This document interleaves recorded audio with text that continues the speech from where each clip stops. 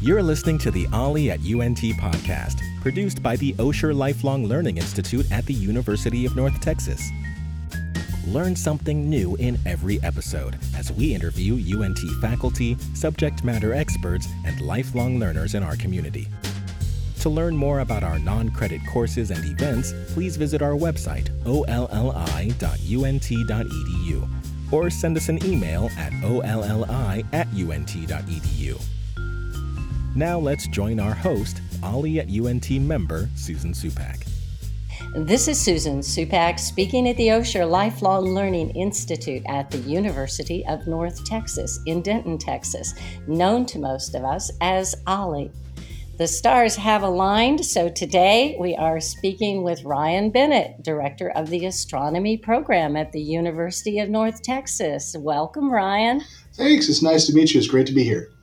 It is awesome to have you here because I love all things night sky, and you're the guy to talk to. You are the director of the UNT Sky Theater, is that correct? Yes, absolutely. Yes, that's correct. Can you tell us what the UNT Sky Theater is and why people should know where it is and what it is? Absolutely, yeah. So Sky Theater is a dome theater planetarium. We like to call it Sky Theater because it's got a lot more power to it, I think, than maybe a traditional planetarium or what people think of as planetariums, where you only look at stars and constellations. I mean, it's essentially a 360-degree video.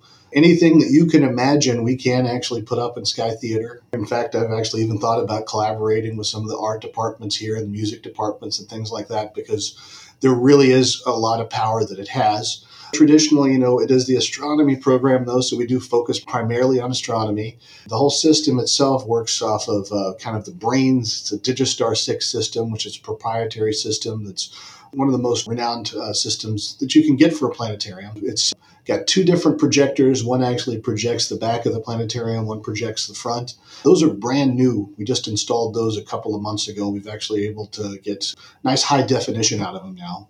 In some weird way, I guess it was lucky that the planetarium flooded, so it allowed for this to upgrade it. We flooded over the big ice storm that we had in February, I guess last year.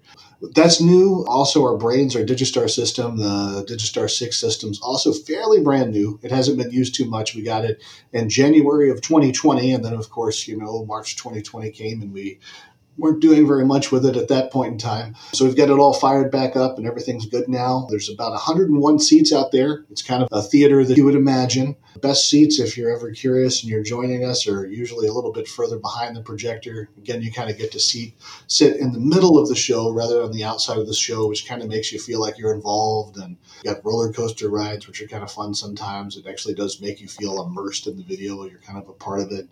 It's essentially VR before there was VR, and now we can do all of these things with VR video these days. We can actually put all of that in the dome too, so there's a lot of people that actually have skills to develop things for this now. So it's not just planetarium astronomy stuff anymore, but overall, it's primarily what we use it for. That's what I want to engage students and also public outreach in. So yeah, I hope that gives you a good description. It does. It's gotten me ready to go. I'm looking forward to it. It sounds pretty state-of-the-art. Absolutely. Teaching science to the average person is clearly a worthy goal. I mean, not only kids, but adults too. I know some people can think it's a pretty difficult subject, although a lot of people are interested in the stars and astronomy and all there is for us to see. So how do you suggest people go about doing that? There's lots of ways to go about doing that. As director of our astronomy program here, I would say come to our planetarium, come to our star parties that we have here on campus, and let us teach you. Obviously, that's one of the ways that I would like to promote. We do have public outreach that we do here on Saturdays, 2 o'clock and 6:30. 2 o'clock show is typically a show that we change every month. And it'll be like a base show where we talk about either the history of astronomy, or sometimes we don't always cover astronomy. We've actually got some other shows that deal with like natural selection and things like that.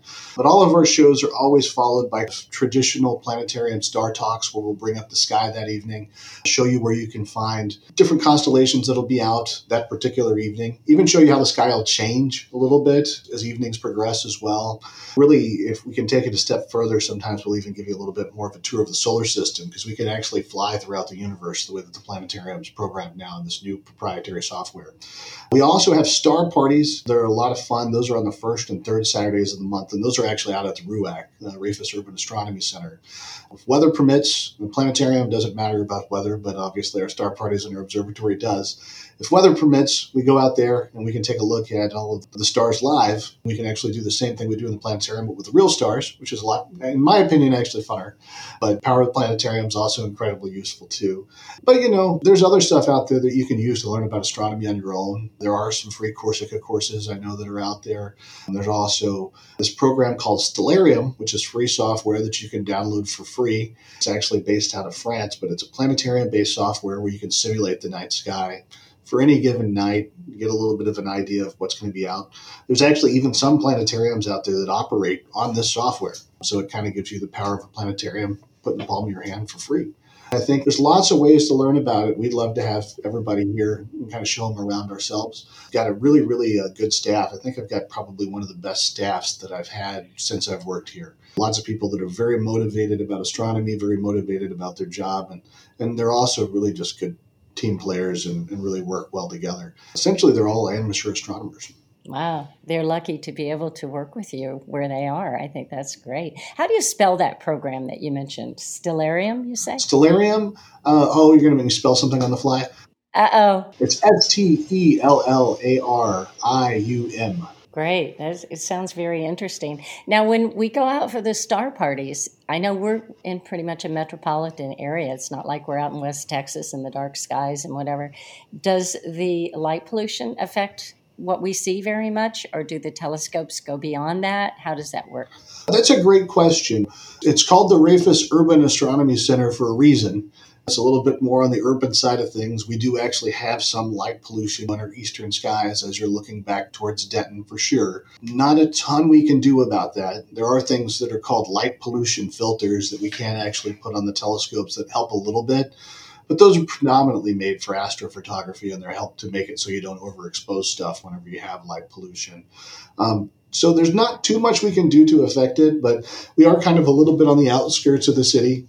Interestingly enough, the city's moving towards us. In fact, I think they're going to be moving 288 to pass almost directly by the observatory. So oh, no. We're in some talks right now with TxDOT to see if we can maybe move the observatory potentially, or maybe convince them to maybe go around us or something like that.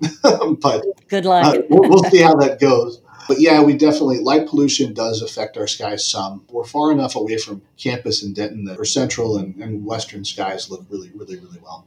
It does affect our view some, though.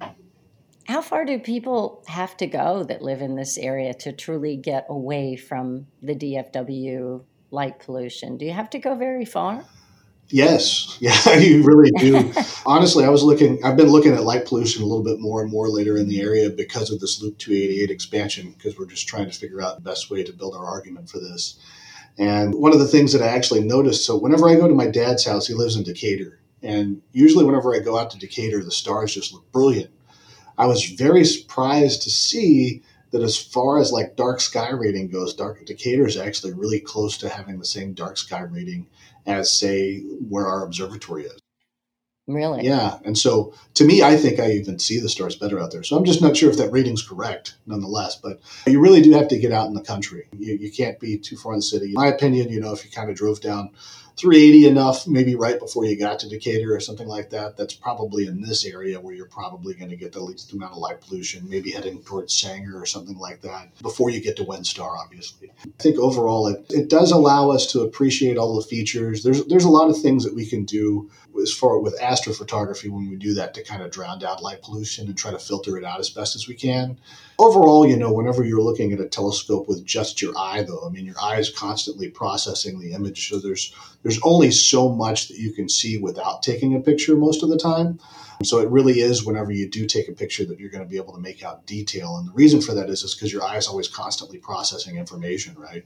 If you put a camera on the end of it, it can sit there and collect light for a certain amount of time over an exposure and really present more detail than your eye would process at one time. So usually through that method, you're able to really draw out stuff. Like, for instance, if you're able to go look at even a galaxy right now, like our closest galaxy, the Andromeda Galaxy, Whenever you take a look at that through one of our best telescopes, you usually only see the central core of that galaxy. You don't see the spiral arms that are wrapped around it very much. And it really doesn't matter how powerful of a telescope you're using if you do that. It's just because your eye's going to process that brighter light really, really quickly, and it's not getting enough of that dimmer light that kind of makes up these spiral arms. But amazingly enough, even if you just do like a 1 second exposure or something like that on a camera, it'll actually start to bring out those arms pretty quickly. And this is one thing that I'm excited about with what we're going to be doing with observatories soon. We're going to be actually looking at doing more astrophotography and bringing that both to our labs for our classes, but also through public outreach and potentially allowing public to come in and take some pictures that they can take home with them. Okay, you just got me in. I went all the way down to Big Bend to do night sky photography. And well, first of all, I was blown away because I moved from the East Coast. I've never seen the stars like that. And the Milky Way from one horizon to the other horizon at like 9:30 at night. It was amazing.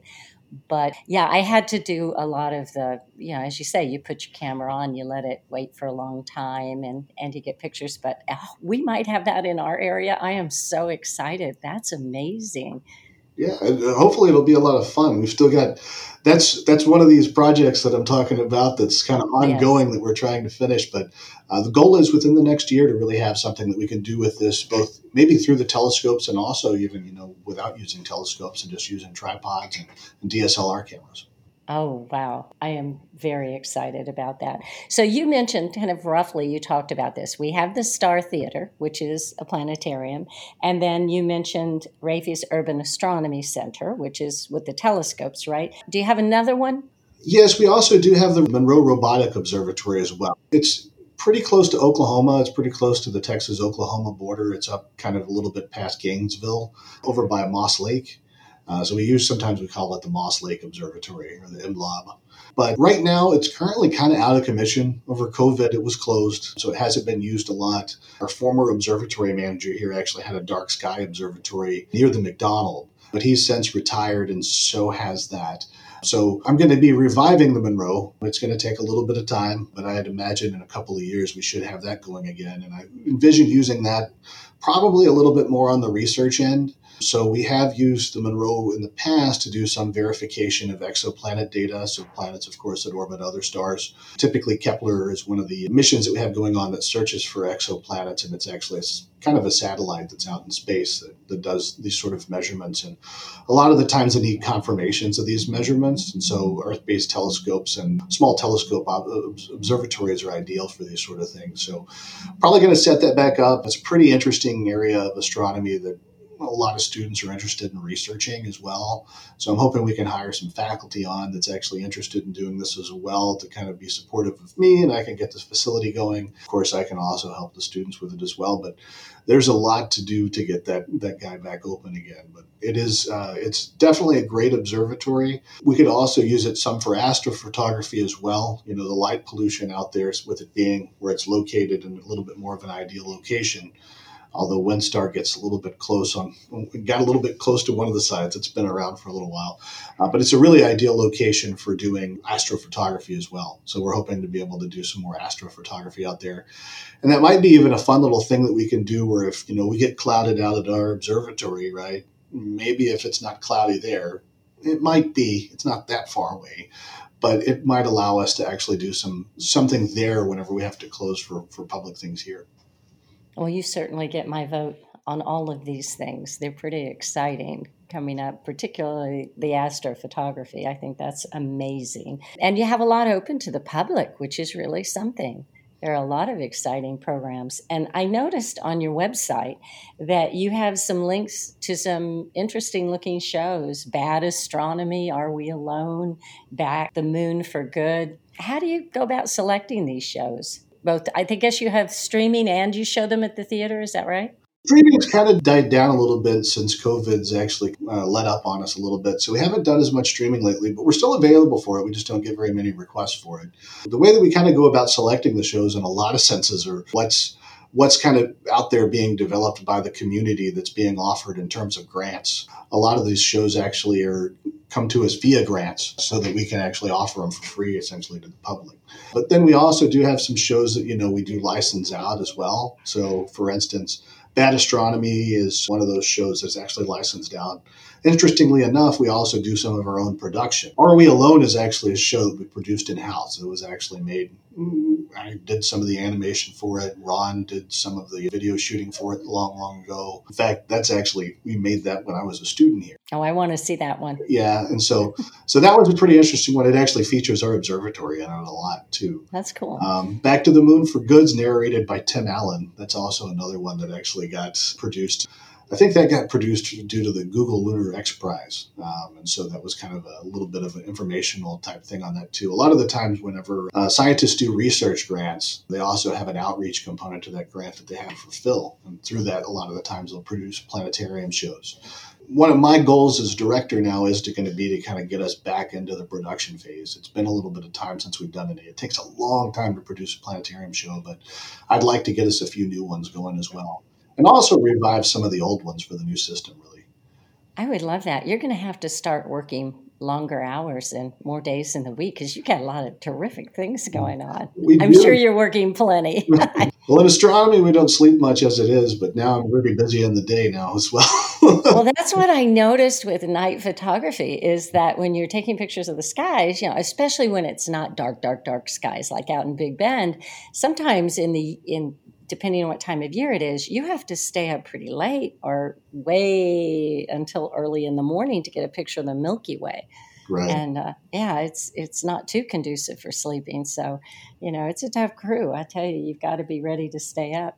So with my interest in astrophotography and with people, our listeners who are interested, I'm sure, in learning more about astronomy, do we need telescopes of our own to learn these things? If we do have a telescope, do we need a very expensive one to make it worthwhile?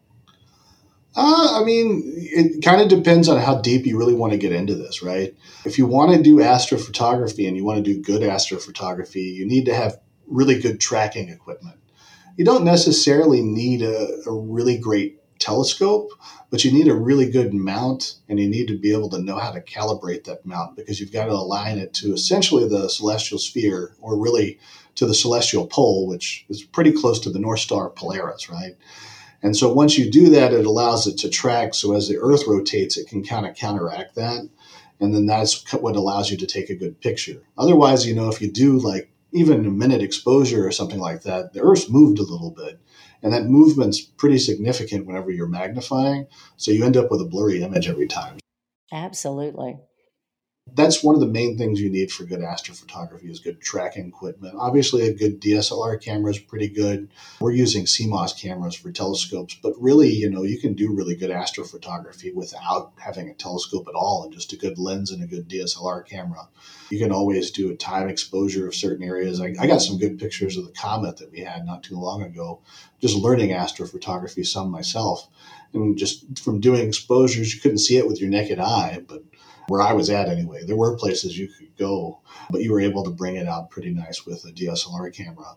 But yeah, if you're going to get a telescope, what I usually suggest is actually what they call is a Dobsonian telescope. We've got a few of those actually out that we do star parties with as well. We've got 10-inch ones. The general rule with the telescope is the wider that it is, the better, right? So your goal is not to magnify. Your goal is to collect light and then magnify. If you run across a telescope that's saying, this has got great magnification, then you're looking at the wrong telescope because magnification is really not an important property. In fact, most telescopes can tell you, they can magnify 500 times, but if you don't have a very wide opening, you don't get very good angular resolution. So you don't really see whatever you're magnifying. So that doesn't do you very well. That said, though, overall, whenever I recommend the Dobsonian, I certainly wouldn't recommend that for astrophotography. Because Dobsonians are nice because the way that they're mounted, they allow you to move it with altitude and azimuth. So just kind of across, directionally, east to west, north to south, things like that. And then they kind of you can change the altitude by moving it up and down. Those guys are really easy to use. They're just not gaudy telescopes. And usually they're on the cheaper side. So they're a good thing to start off with. But, if you really get into astrophotography pretty good, then you're eventually going to probably be looking at maybe getting a Schmidt-Cassegrain type telescope or something like that, which is going to give you the power of a big Dobsonian, but in a much smaller telescope that's easier to manage and transport. So let's say I just got my telescope and I'm interested in learning about constellations and what's going to happen, astronomy in general. What should my first steps be? I think you always want to start simple, right? Start with just learning the night sky in general, kind of figuring out where things are. Constellations are a lot of fun. They've got a lot of stories and things like that go with them. But for astronomical purposes, the only reason that they're important is they allow us to identify certain areas of the sky, right? So if, for instance, there's a comet or something like that, I can tell you, hey, look towards the constellation of Orion, you might be able to see the comet.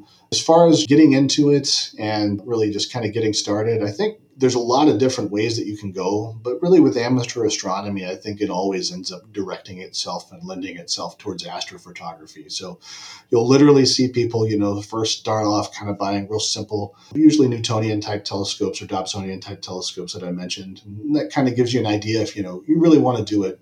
And then after that, I think the next step is then that's if you really are into it, but you're not quite satisfied with the images that you're getting just looking through your eye. That's whenever you kind of start to unpack and maybe you can invest a little bit more and get into go the astrophotography route and then start getting those more precise mounts that you can calibrate and T-point and really allow you to take incredible photographs of the night sky. I would warn everyone, though, if you've looked at Hubble photographs and things like that, you're never going to get that. We're not competing with NASA, right? We can't do it. Right, exactly. Does the full moon have an effect on that, on my being able to see things? And I know photography-wise it does, but if I'm trying to look at constellations, does the phase of the moon matter? Well, for constellations, you do usually want to stay away from a full moon. And constellations, generally speaking, though, as long as you're probably about 20 or 30 degrees off of where the moon's located, you're going to be able to see constellations fine. Where you're going to probably get hung up a little bit is whenever you're wanting to find deep sky objects. So full moon's definitely going to wash out deep sky objects that are within the region that it's looking where you're looking at. And then, if you're even doing astrophotography in that region, it's going to cloud it up a little bit. So you're going to need to use a good light pollution filter, but you can still kind of get around it some. But usually whenever you're doing any sort of deep sky observations, so if you're looking for nebula, galaxies, even if you're just trying to do some images of stars and star clusters and stuff like that, you usually just want to wait for a night that the moon's not going to be out. That said, though, if you're looking on the opposite sky or anything like that, general amateur astronomers are probably not going to take too much note of the difference between that. But overall, I think you really do want to try to go do the sort of observations and these things like that. So when there's a new moon or so. But what if you want to do astrophotography of the moon? And the moon's really actually one of the most interesting things to look at, honestly. It's really close. You can see a whole lot of detail on it. If I'm interested in looking at something during a particular season, or say this month or whatever, you mentioned the Stellarium program. Mm-hmm. Is that my best bet or something like that to see what's interesting that's going on during the summer or during the fall or even this month, whatever? I think, one of the things we try to do with our social media pretty often, so we've got our Sky Theater social media, and then we also have one for the RUAC as well, so the Rafus Urban Astronomy Center. We do like to put in links of really what's going on every week with the night sky. I think predominantly we do that with the observatory one because it makes more sense with it. But we usually use time and date or sky and telescope. Those are both good references. Timeanddate.com actually goes through and actually gives a summary every week of different astronomical events to look out for. So that's always really useful. You can see if there's meteor showers that are going to be particularly interesting that particular week. Eclipses sometimes are in there. You got to know what you're looking for in terms of eclipses because sometimes you might have only a partial eclipse like that or maybe even a penumbral eclipse. Penumbral eclipse, most people are not going to really recognize that anything actually happened. A very light shadow will move across the moon. but sometimes the news will have something on as just like some sort of big deal, and then it becomes incredibly disappointing because it's not a true eclipse, as most people think about it. Overall, those are really good references. I'd say timeanddate.com, Sky and Telescope both do a pretty good job of updating what's going on in the sky. And we do also add those on our social media. So if you follow us there, you can actually just get access to it there. You have so much knowledge and expertise. What's your background, and how did you personally get interested in astronomy? Were you born looking up at the night sky? That's a really interesting question and a very long story. Go for it. I'll try to get it down. So, a long time ago, even as a kid, I was really interested in astronomy. I think most kids are, right? I think most adults are, right? We look at the sky and we're just like, wow, we're kind of small and there's a lot of stuff out there. And it's just kind of overwhelming to think about. Interestingly enough, though, whenever I started my career path in college, I kind of decided that I probably wouldn't be able to find a job in astronomy if I were to graduate. So I didn't know if it was a lucrative investment because it's pretty tough to get a job in astronomy. Overall, I think I've actually been lucky. Whenever I first got into it, I actually was studying, I was going to be a lawyer. And then eventually I decided, I didn't want to work all of the time. So I decided I didn't want to be a lawyer because it seemed like lawyers worked all of the time. So I did kind of the traditional path, I think, that a lot of students did. And I took a lot of different turns, actually, initially in my education. I studied psychology for a little while. I decided that psychology, the way that I'd been studying it, was mostly really more like sociology, and I was really more interested in the individual. And so I went from there to actually neuroscience, and I actually studied neuroscience. In fact, the entire time I was going to school, I actually was studying something that would be referred to, I guess, as synthetic cognition. So actually trying to understand how the brain works and then being able to synthesize that through computers. Interestingly enough, though, what I did in 2004 was I took this course. So I took the 1052 astronomy course. And the very first thing I did with one of the labs was there is we went to a lab where we look at all of the different planets that happened to be out that evening. And I took a look at Saturn. And you look at Saturn through a telescope and it looks like what you'd expect it to look like, but you still there's something in your mind that just says, it's just a dot in the sky. And then you look at it through a telescope and you see these brilliant rings. And I was like, wow, that's really cool. Then I started kind of pounding down Randy Peters and Ron Delio's door. They were the planetarium manager and the director of the program back then. Literally, I had to knock on their door for like about 6 months or so, but they finally hired me. And so the entire time, while I was going to school here, studying biophysics, I ended up working for this program. So I was a lab assistant. I was a console operator for the planetarium. I also ended up going to graduate school here. So I was a teaching assistant for the planetarium and our astronomy program here. And then shortly after I graduated, as it turns out, I was actually doing my research in a fairly niche field, and there wasn't as many opportunities out there. And there happened to be an opportunity here to take over as planetarium manager. So I just ended up kind of getting lucky and actually falling into what I had originally had thought would not be a good opportunity for me. Literally just about a year or so, I think, after I graduated, the planetarium manager here was retiring. So it kind of fell into my lap. I wasn't really expecting to be able to get a job into astronomy long ago whenever I set up all of these plans, right? And one just ended up falling in my lap with the same program that I pretty much had spent 10 to 12 years with as I was going through school part-time. So it just ended up working out really well. I started off with a planetarium manager position here, and then recently in September, Ron and Preston both retired. So here I am as the director now. It's been a fun ride. And like I said, it's really, really fun. I'm very, very passionate about this program. I fell in love with it whenever I was a student here. Ron did a really, really good job of putting all this stuff together. And I think one of the things that he did that I really valued the most is he listened to all of his employees a lot. And so whenever, we said, hey, this isn't going right, or maybe we need to do something here, he would kind of let us own it. And he would say, all right, well, what do you think we should do? How should we improve it? And so he'd give us an opportunity to grow ourselves. And one of the things that I saw a long time ago, whenever we were doing cloudy night labs out at the observatory, because we still had to have labs because we had limited space. And so I was like, we need to be doing something inside, kind of simulating what we would do outside instead of watching movies was what we were doing before.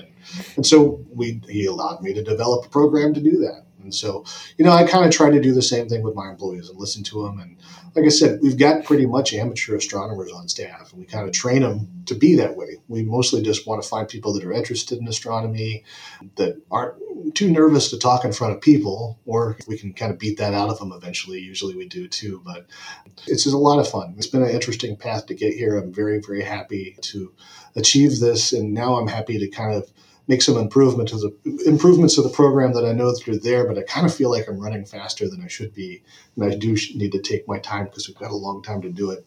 I don't know. After listening to what you've got coming up, I'm going to be behind you, pushing you, go, because it sounds like you've got some great things coming up. Mm-hmm. It really does. That's so exciting. And it's amazing the way things fell into place for you. It just sounds like fate. It has been. It's been a gift for sure. Do you have a lot of the public showing up for different things? Are you getting a big response from the public? Because it sounds like what an amazing thing we have right here in our backyard. And I got to tell you, I honestly didn't realize all of the things that you have to offer. And it's definitely going to be a new venue for me to go to learn more about the night sky.